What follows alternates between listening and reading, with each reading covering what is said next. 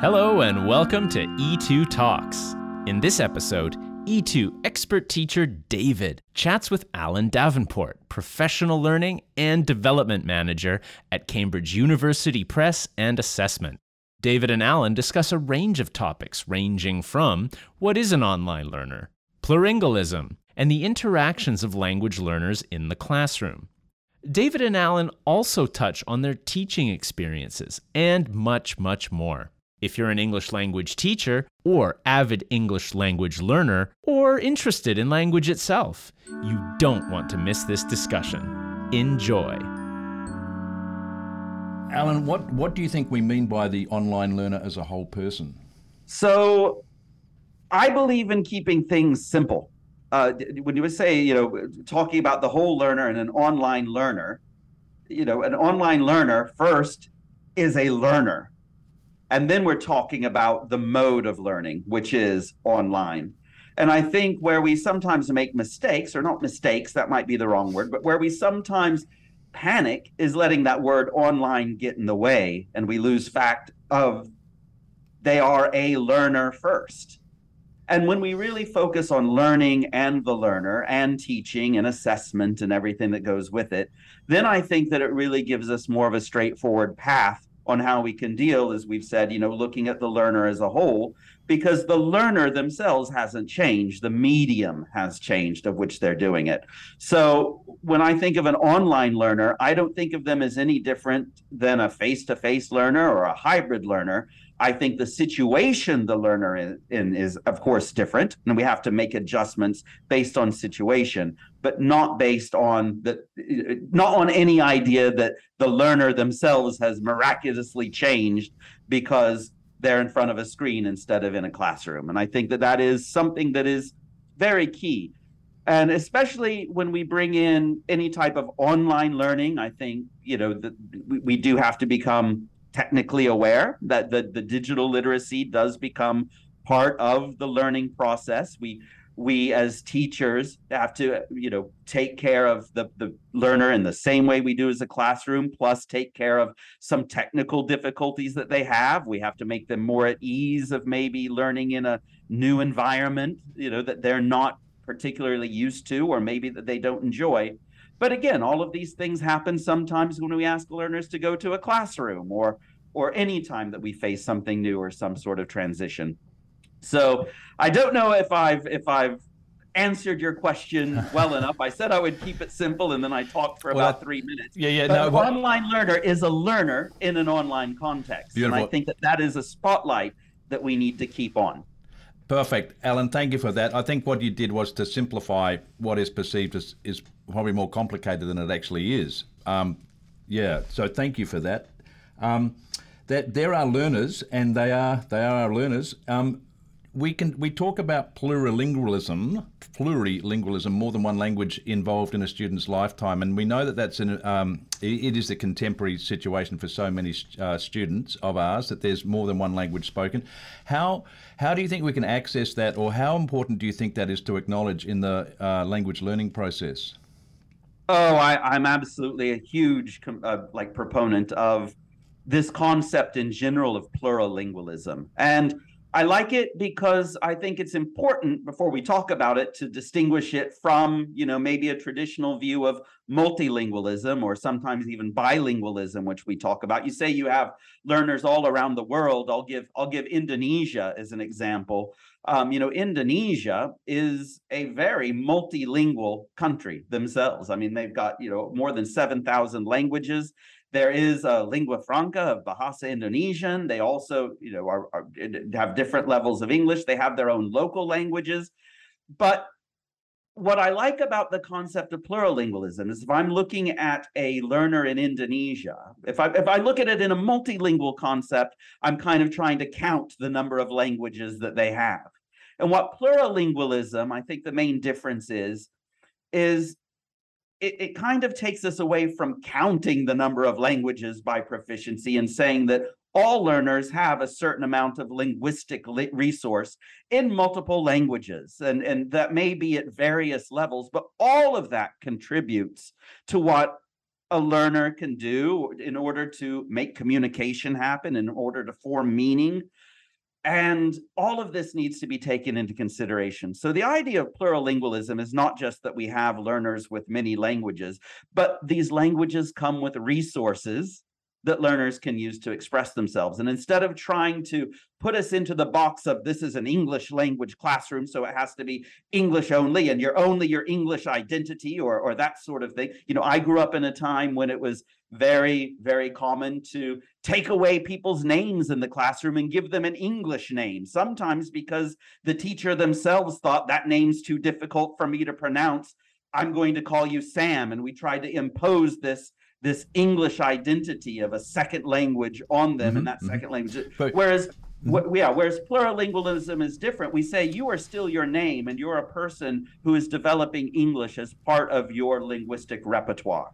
And that, I think, is incredibly crucial when we're talking about what we said before, looking at the whole learner, really making them use everything that they can in order to make meaning in language happen. Brilliant. So you mentioned the word resources from a plurilinguistic point of view. We talk about resources and learning. What do you mean by that in terms of the individual student's learning?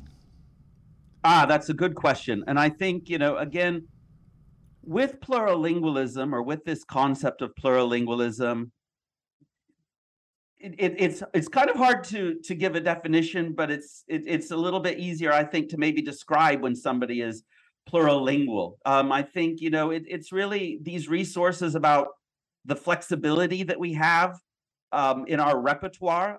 Maybe it's being able to switch from one language or even one variety of language. Even within our own English system, we're very plurilingual. I can remember going to Australia and somebody telling me they were going to the dunny and having no idea what that was. That's right. So I mean, even in our own interrelated context, it's being able to switch from levels of formality to informality. It's able to switch from what words do I know in my language that I think that you would know, what words do I think that I know in your language that may make the mediation of communication easier. I think it's about the ability to express oneself in one language sometimes and understand a person speaking another.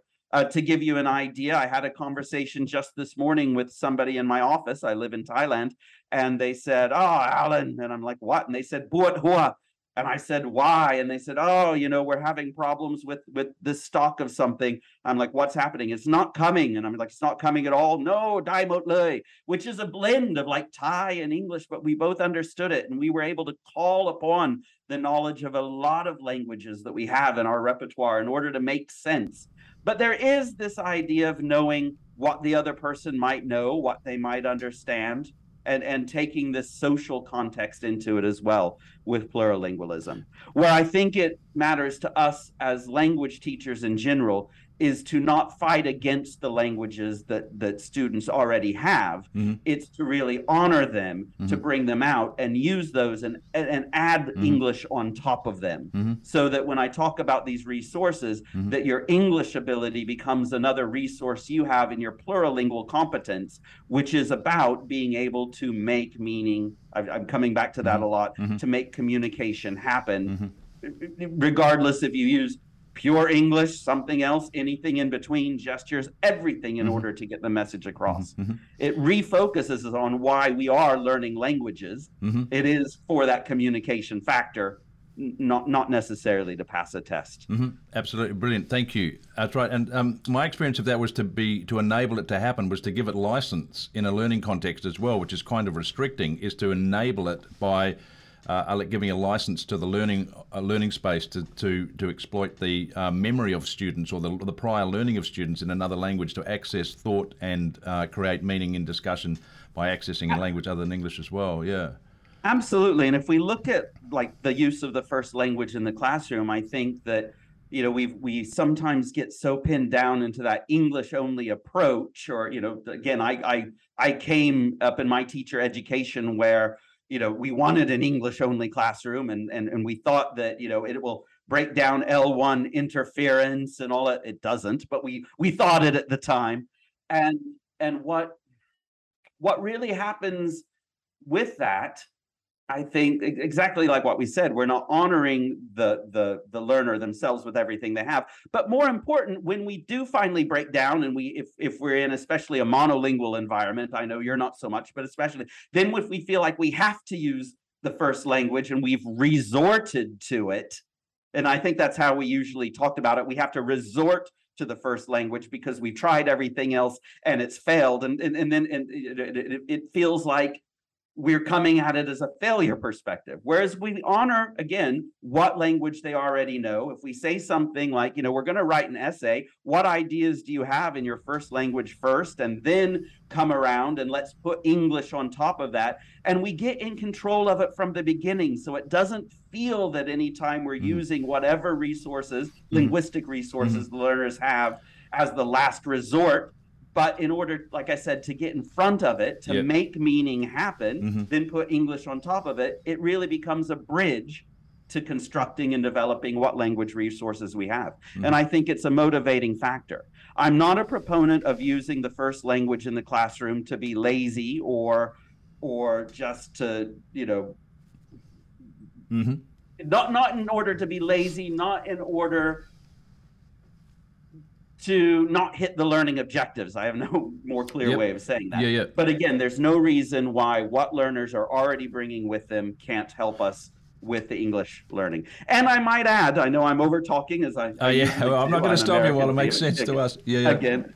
But I would also add, when we talk about plurilingual competence and this dialecting, a lot of us, I think, are involved in English for academic purposes or those sorts of things. And academic English is nobody's first language either.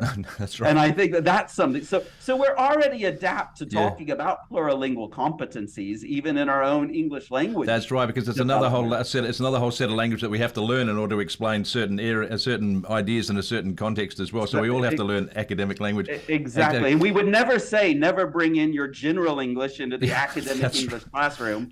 So why would we deny learners, use of their resources into learning English? Extraordinary, because I think in terms of memory, I haven't done any study, but I know that it's true from experience, is that if you've learned something in another language or from another experience with other references, that is your reference, that is your memory, that is your perception of reality.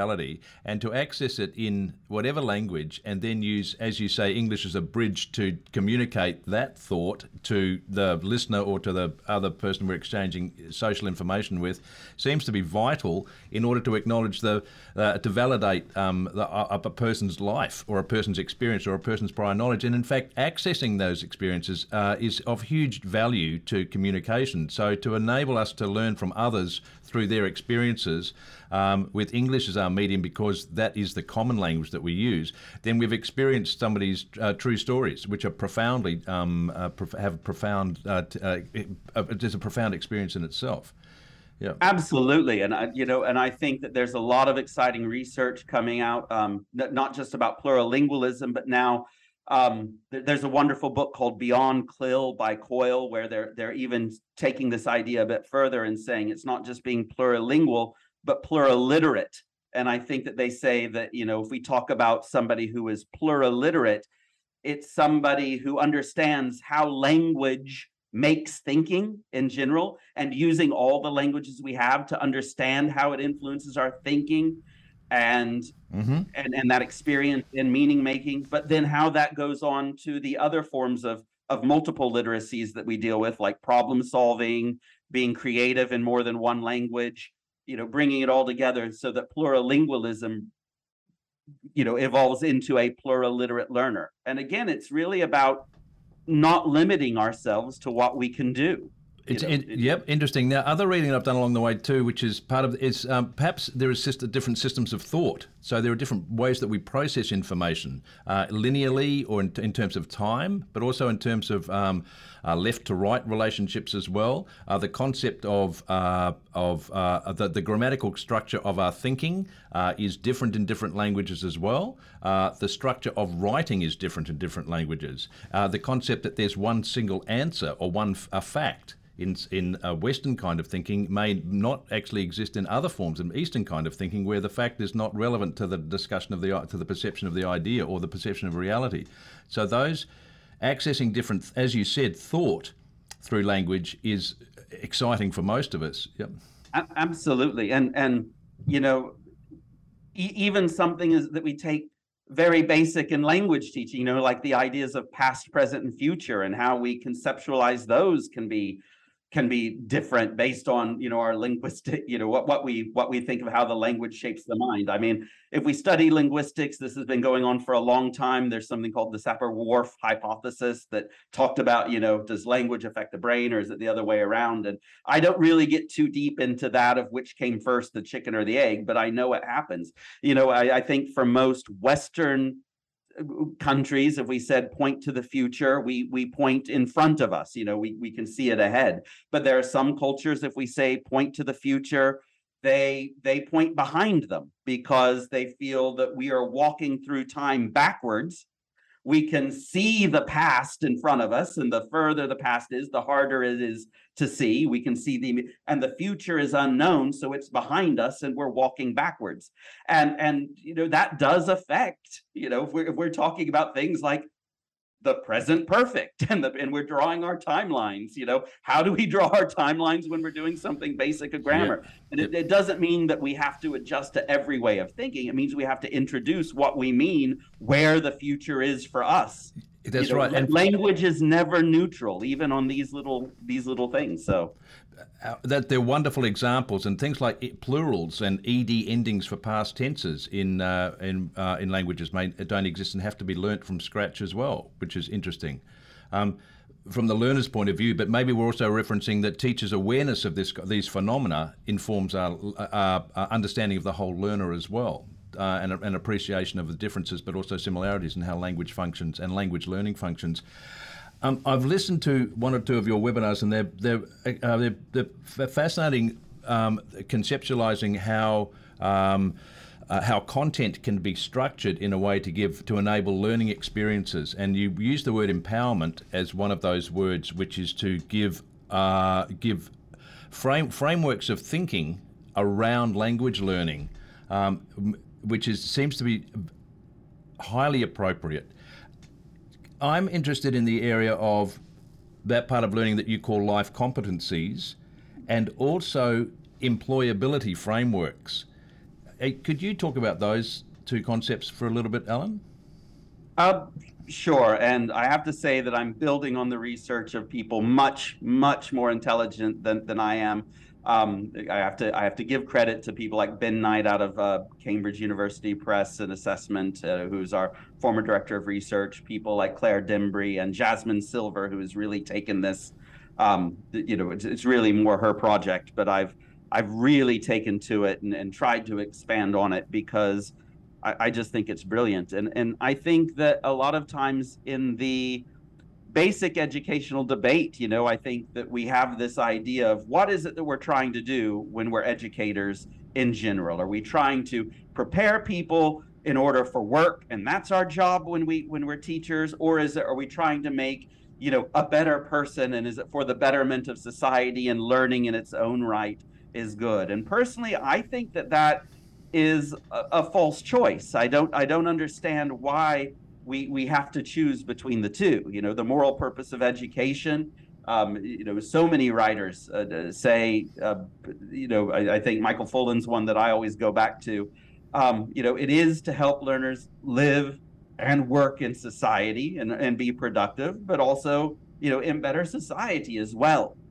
Now, having said that, what's a framework then? If we're talking about that old cliche that we're still, even sometimes at university, preparing students for jobs that don't exist yet, how do we do that if our role is to, you know, help prepare them for society? And I think that it goes back to what we at Cambridge call life competencies. We're not the first people to come up with this idea.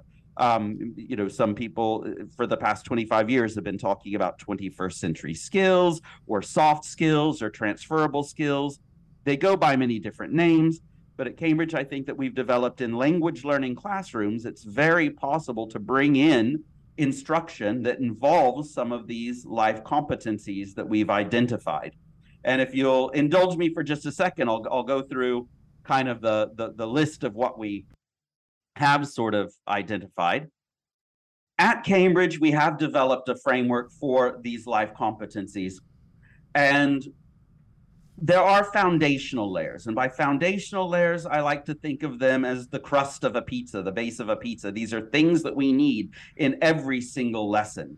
And it involves the discipline knowledge itself, in this case, English language teaching. If we're not teaching the language, we're not doing our job. And sometimes we can get so lost in these 21st century skills or these life competencies that we can forget that students have a communicative competence and knowledge about the language that they do have to acquire and use in our classrooms.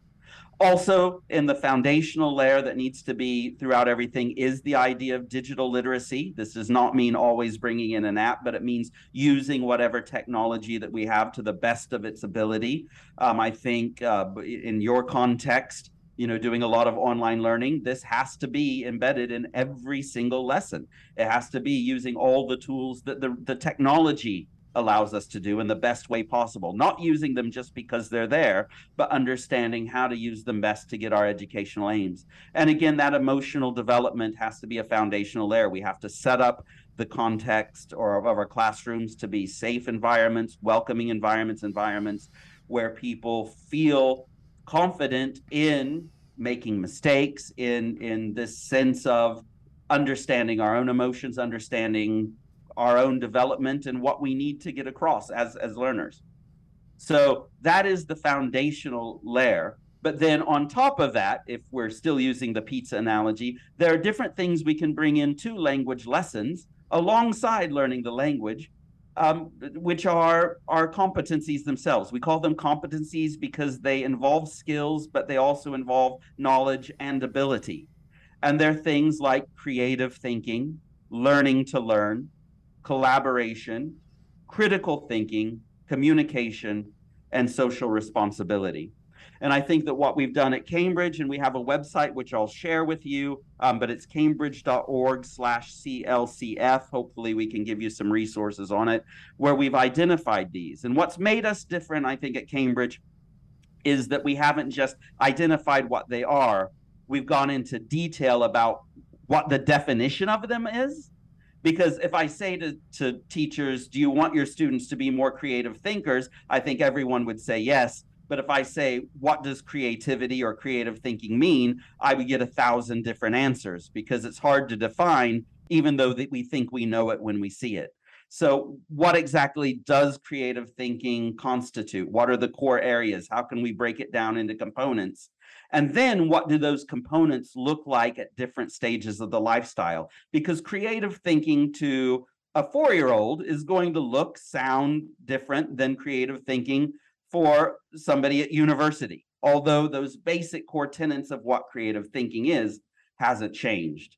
So that's what we've identified. And what I really like about this framework is, like I said, it doesn't have to be full creativity lessons. It's just small things that we can do to add these aims alongside our linguistic aims in the classroom, so that make the teaching of these very relevant, very focused. Now, to go on to what you've said about employability, what we've learned when we looked at what people who are hiring or people who are in that position to look for the skills that they're looking for the workforce of the future, what we have found is that there's a lot of correlation between those skills of lifelong learning that we've found, that I've just said, and what employers are looking for. And again, we're developing a whole employability framework, but it is very much tied to that life competency framework. The areas that we have there are more of collaboration and teamwork. Collaboration hasn't gone away. Communication is there. Innovation and problem solving becomes one that gets added. Critical thinking itself, but also tying that to decision making, leadership itself and being a global citizen, finding your own personal development management, and of course still emotional intelligence and digital literacy belong in those employability skills.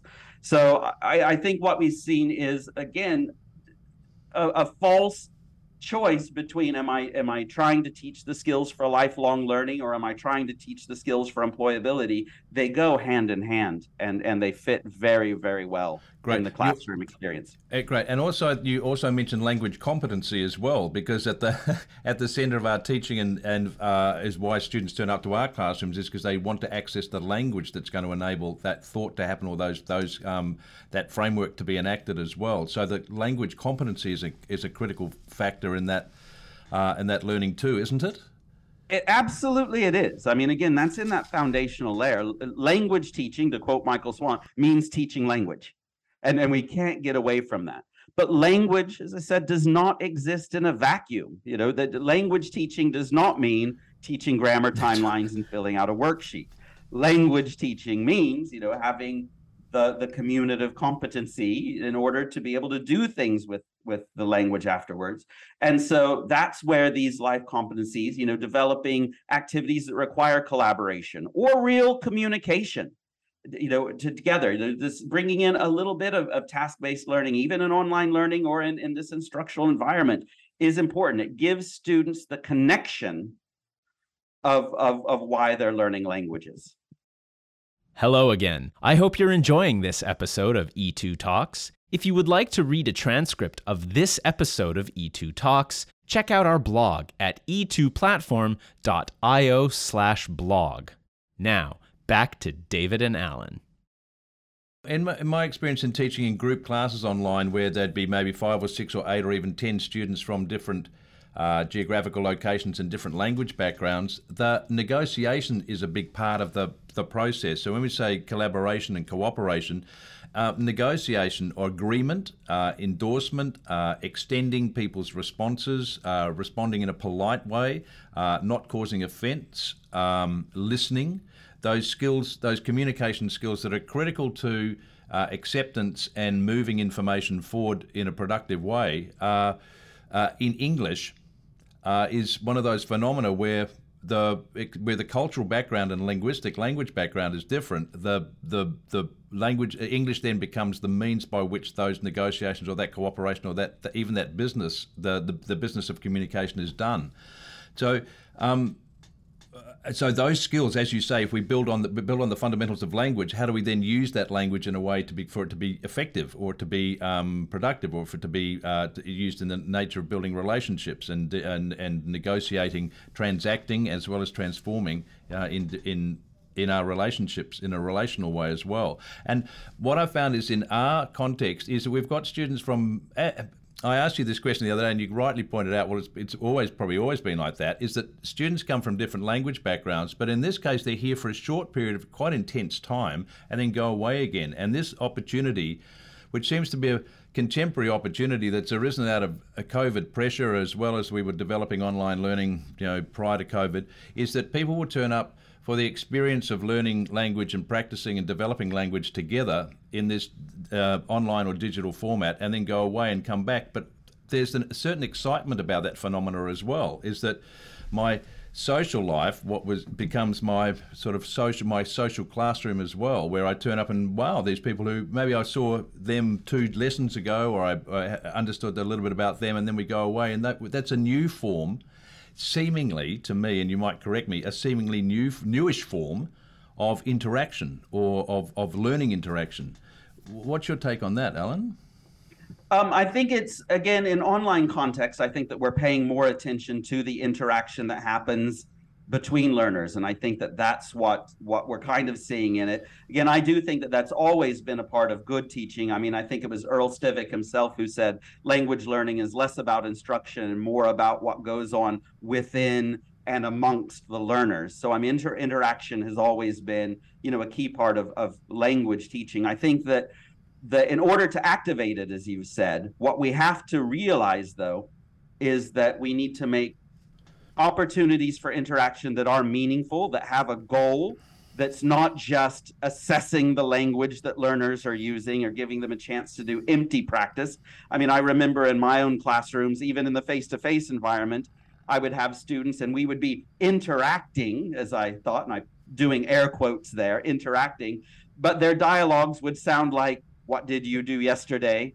I went to the movies. And you, what did you do yesterday? I went to the movies with you. Finish, teacher. And while they were saying words, they weren't interacting. They weren't really listening, or didn't really have a reason to listen to something. And it's because I, as the teacher, gave them a set of grammar, and then I wanted them to practice it. And I'm going around, I'm giving feedback only on whether they use the correct grammar language. But what about more open-ended questions? What about having them notice the opportunities, not just for what went right or what would you like to try again?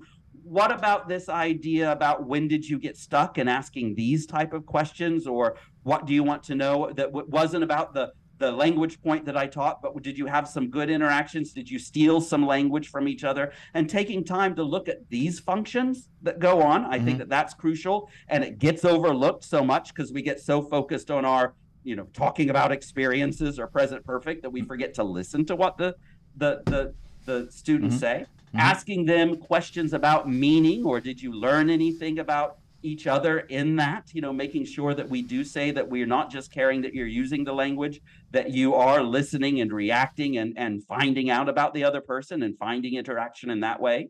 And not feeling the need that when we go into breakout rooms, and seeing them, that it's monitoring them to make sure they're on task and using the language, but to explore and make that social connection. And then I think the language will come because they'll co-construct their dialogue or their meaning together, and they'll wind up helping out each other. That's right. And co-construct is such a wonderful way of saying it as well. And also I think it enables them to access language they didn't think they were going to access until they were in the context where it was suddenly necessary as well. So, and there must be phenomena of the memory that enable that to happen, which is like a latent memory where we don't use the language that was essentially at our fingertips until we're in a context where we need to.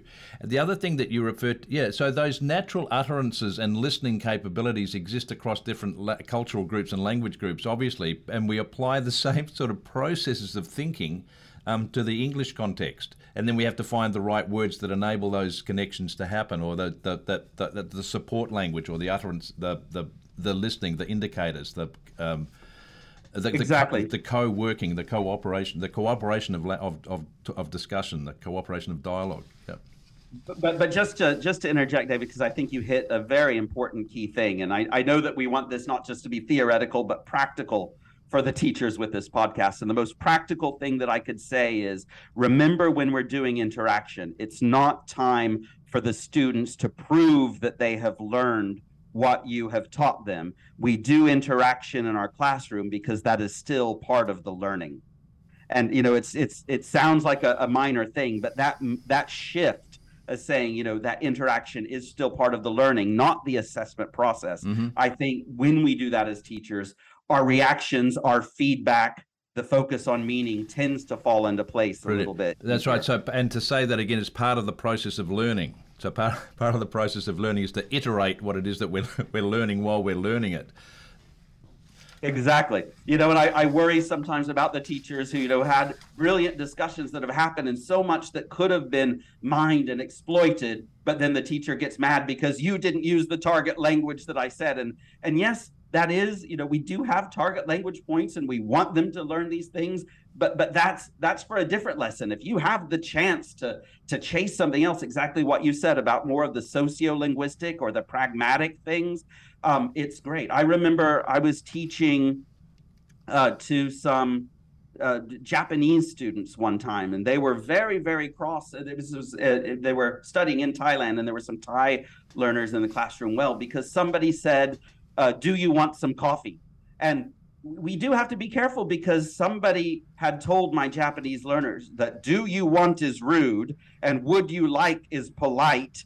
And we have so they were kind of taking offense to this, where, I just say to you, hey, hey, David, do you want some coffee? That's right. And I'm not thinking, is it polite or is it rude? But because we have overtaught what this means in English, we've lost this chance to explore. And I actually, luckily, overheard that and was like, what's going on? And like, well, I think they're being rude. And we can explore this part of it, which wasn't part of the lesson, but is really important to real communication. Not just speaking, because there's nothing wrong with the grammar of do you want or would you like. You've experienced life in Australia. In Australia, we are less formal than most, as far as I can work out. And we also live in a wonderful world where there are people from all over the place. So we walk out and it's all quite different. but the informality of the Australian language would enable you to say, to express yourself in a way that was strangely informal, but allowed to communicated a sense of camaraderie or a sense of friendliness at the same time as it was maintaining fairly strict rules of social etiquette as well. Absolutely. The first time I taught, I used to teach with somebody affiliated with Australian University. This is just an aside. Maybe you'll find this humorous. But and we had Australian course books, and the very first lesson that I had, I'm American, and the very first lesson said like common greetings, and it said, how are you going? And I told my students, I think that's a typo. It should say, how are you doing? And I had them cross it out because I hadn't quite realized yet. So again, when we talk about that plural linguistic comment, it all comes back together. It may seem that this podcast is talking about different things when we talk about employability or life competencies or plural literacies or plurilingualism, but it all comes down to that one thing, and that's making meaning in the classroom, and meaning for what?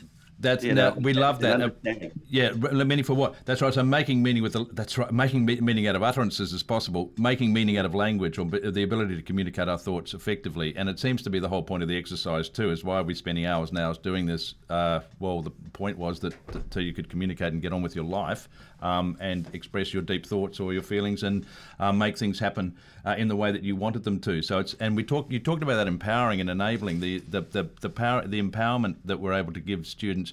Students in our classrooms often turn up, they use a word or have a lot of time is doubt. And the doubt is, I'm uncertain about how to express myself in this moment. So what do I do? And at that point, it's a very interesting moment, isn't it? Because whatever choice they make is probably the best choice, given what they've got, given that they need to communicate their thoughts, even with the degree of the intent is very real, but the production of that intent may have a degree of have a degree of misperception, or it may communicate stuff ineffectively, but it still communicates stuff in itself. And even if the intent is clear, it's easy for the other to establish what that intent might have been, and then substitute their meaning for the utterance of the other that was in a way imperfect.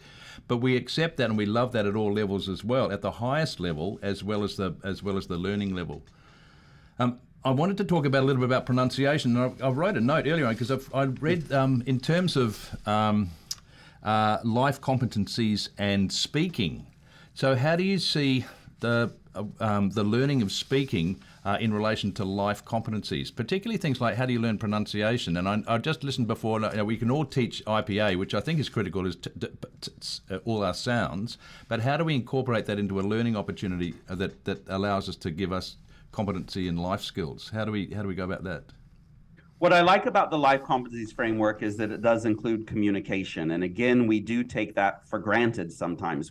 Just because our students are opening their mouth and saying something does not necessarily mean they're communicating. And I think that when we talk about what does pronunciation mean, it's not just the sounds we make. It is important, I think, that we can distinguish sounds in the language, but a lot of times when we teach the IPA and stuff, I think that's more of a listening activity than a production activity, because a lot of things can get lost in the decoding of pronunciation. I do think that we need a standard, sense of pronunciation models to listen from, so we can hear what language sounds like, so we're understanding, spoken language correctly. But when it comes to speaking itself, I think that, the implications are not just making the correct sounds, but did you sound the way you wanted to?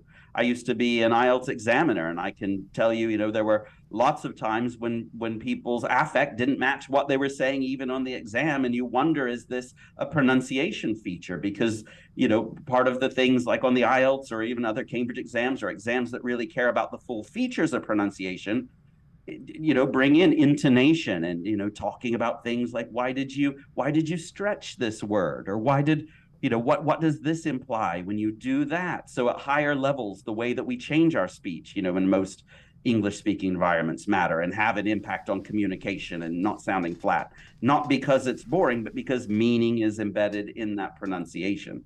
So I think what we have to do is, think pronunciation less as the sounds of English, and more, what does it sound like when you're polite? What does it sound like when you're angry? One of my favorite activities, it's a dictation, or it's a, I think, it's more of a dialogue activity. And it comes from a book called Dialogue Activities.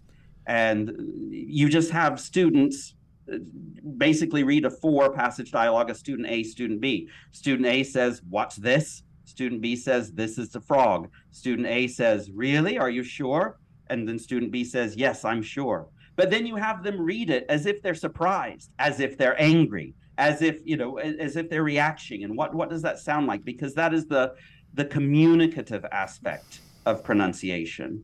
The second thing I would say, though, is, pronunciation is something that becomes part of our own resource. It's not just sounding polite as a British person or an Australian or an American. It's what does sounding polite sound like to you, and honoring that as well. And what do I mean by honoring that? It's really talking about making sure that we're not holding this to native English speaking norms. Everything we've done at Cambridge has stopped, taking as the native English speaking model, and really trying to get the idea of what I call her my friend Sue, SUE, a successful user of English do. Because this model that we're going for of pronunciation doesn't have to be sounding American or British. It needs to be sounding you, a person who can express themselves in English, whatever the you is. That's right. And these ideas of politeness or anger go through, but it doesn't necessarily sound like an American's anger or a British person's anger or an Australian's anger. Oh, you sound like an authentic American. What you've done. Oh, you passed the test. I think that word amazing. It must be repeated, because we're always looking for a successful user of English, because that really applies to all the language learning as well. As like, congratulations, you're now a successful user of English because you negotiated this period of whatever it was we were doing effectively with English in terms of communication, learning from each other and expressing ourselves clearly and beyond judgment as well, which is like, I didn't sit here listening for errors. I didn't sit here listening for things to correct. It was a form of natural communication as well. So, successful user of English, and it needs to be repeated, Alan. So, is that your idea? Absolutely not. I think I've stolen it from a lot of different people. I really got onto this idea, not just of English as a lingua franca, but really talking pronunciation and what does it mean of global Englishes. Really, if you're interested in following this up, Jennifer Jenkins writes a lot on it. Andy Kirkpatrick in the region. These are two authors that I would really go up and really look for about what does a successful user of English, how do we accommodate for linguistic variation in the classroom without saying one is right or wrong. And again, at the fundamental level, sometimes we overcomplicate things. At the fundamental level, language is either about a transaction or about information taking place. And it's if your transaction got achieved, it was probably successful. That's right. Now, if it got achieved and you were rude, you may have got what you want, but it may not have been successful because of that idea of appropriateness. But still, I mean, it is about redefining success. Success is not sounding American, good heavens. Success is being able to do what you need to do with the language and the way you want to do it. And some people hear that and they think, yeah, but in academic English, there are rules, especially, or if I'm teaching an essay, then the grammar matters. And you're quite right, because a successful user of academic English must know these things, but it doesn't mean that somebody who wants just a general, I'm going to travel around, so I want some English for improvement. They don't need to know everything that a successful user of academic English knows. So, our ideas of what is success for the individual or for the group of learners I have in my class is important. It's an important context to remember. Perfect. Thank you for elaborating on that too. I'm going to ask, what do you think are the greatest barriers to learning? The greatest barriers to learning, I think, again, are sometimes with our own learners' idea of what learning is and keeping motivation high. They come to us with great wishes and desires, and sometimes if they don't feel that they're making progress, it's hard as a teacher to give that motivation to say stick with it. So I think that is one of the barriers, and I think the idea is to keep the motivation high is to constantly remind them what they are going to be able to do when they can speak English or up to the level that they want. I think that also making sure that we provide the right level of challenge and support in the classroom and whatever environment that we are. We don't want to throw them in the deep end, but we don't want to make them bored with the language learning so that they don't feel the progress. I think that is one of the key barriers to learning. We really confuse happiness with motivation sometimes, and motivation itself is what keeps you going. It's not the ha-has, it's the I'm achieving a goal and being clear of what the goal I have, and again, what my level of success is. I think another barrier to learning, especially as we went into online learning, has to go with something called Gradle's maxim, where sometimes when we start introducing more technology, we tend to forget a lot of the ideas of good pedagogy. I mean, I think David Gradle says, the cutting edge of pedagogy and the cutting edge of technology nearly never align. So, making sure that we haven't forgotten what is good teaching in this online environment, not letting the technology getting in the way of what we know works. I think so. The pedagogy should be ahead of the curve, Exactly. Yeah. That's a barrier as well. And just the last thing I'd say, again, a lot of the barriers I think are just breaking down what exists in learners' own minds. This idea of, taking away the idea of what is perfect, because a lot of our learners around the world, I know, they don't want to speak, they don't want to do anything, and we think it's because they're shy, but somehow they've gotten their idea that if what I'm saying is not perfect, then I shouldn't say anything at all. And really making sure that we're taking their utterances and we're trying to make them a little bit better or more confident. We're not trying to make them perfect, because again, you're not trying to be perfect. You're trying to be effective and successful, and looking at that as the goal. I will say that the C2 level of the Common European Framework of Reference is not perfection. That's something. Well, where is it on the road to perfection? Where do you see? I think it's really interesting, because enabling students to be wrong is one of the most powerful teaching tools. Well, what we call wrong means please make errors, otherwise we're not learning, or we don't give ourselves an opportunity to learn as well. So that matching, particularly early confidence learners as well, and we know that even beginner level students can communicate enormous amounts of information with a limited amount of language, and that's the phenomenon in itself. So, in my experience, and that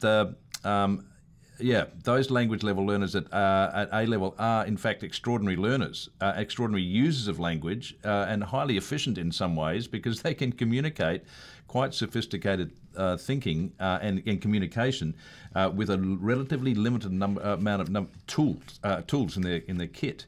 And we really appreciate the way that can work highly effectively. But to allow I'm getting some static coming from. I think it's me from the microphone. I think it's me exhausting my thought trying to follow yours. I think no. Yep.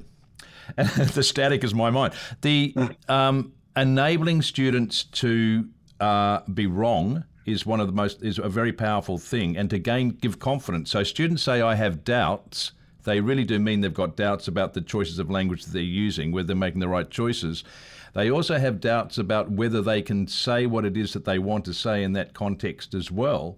And most often they're right to say it rather than to not say it. So to give, and I remember when I was doing my Diploma of Education at the University of Wollongong, the instructor, who was an old teacher who was battered by teaching and loved it, a bit like you and me most of the time, said to create opportunities for success. And it's what you were saying, was that the learning process is set up to enable the students to be successful at what it is that we're learning how to do.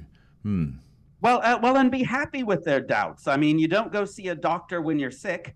You go see a doctor when you're sick. You don't see a doctor when you're well. You don't go to an English class if you feel your English is perfect. That's right. So you should have doubts. This is the place for doubts, and this is the place where we fix those doubts, not the place where I judge you and say, let me give you a test, and why haven't you achieved this yet? Why haven't you learned what I taught you? No, it is a place for doubts, and it's the place where the doubts dissipate. That's what the classroom is. And so I think that's very much key, again, in the attitudes that teachers have towards the students. They come to us asking them, we do give them the confidence, not in the fake praise of like, good job, but in the saying, in that showing of the progress and, hey, you have a doubt. It's great you do. And personally speaking, I'm glad you have doubts, because it keeps me as a teacher employed. That's it. We should want them to have doubts, but how do we handle it? How do we give that confidence? It's in making it that safe space and saying, I'm glad you do. Education, to me, again, is a very simple definition. It's any time that we're changed by an experience. And I think that sometimes teachers, they go away from a classroom and they feel like everybody did this, everybody did that. It was a great class. We didn't have any problems. They did everything and they could use the language. And I'm glad that we have that experience sometimes. But in the back of my mind, when I hear a teacher say that, I'm worried, did any learning happen? Did any change happen? Were they changed by the experience, or did they just express what they could already do? Because they may have had a great lesson. Now, don't get me wrong, that doesn't mean that we have to have some new language point every time. Even the acknowledgement of, hey, I'm more fluent, even the acknowledging that feeling of, hey, I just did something and I know I did well, that change in the learner's mindset about themselves is education, because it is any time that we're changed by an experience. That change can be knowledge, or that change can be the affective change. And that's important to look for as teachers as well. And again, how does it affect us practically? It affects us in the feedback we give, making sure that we're giving feedback on all the experience of the lesson, not just on, hey, you used the grammar well.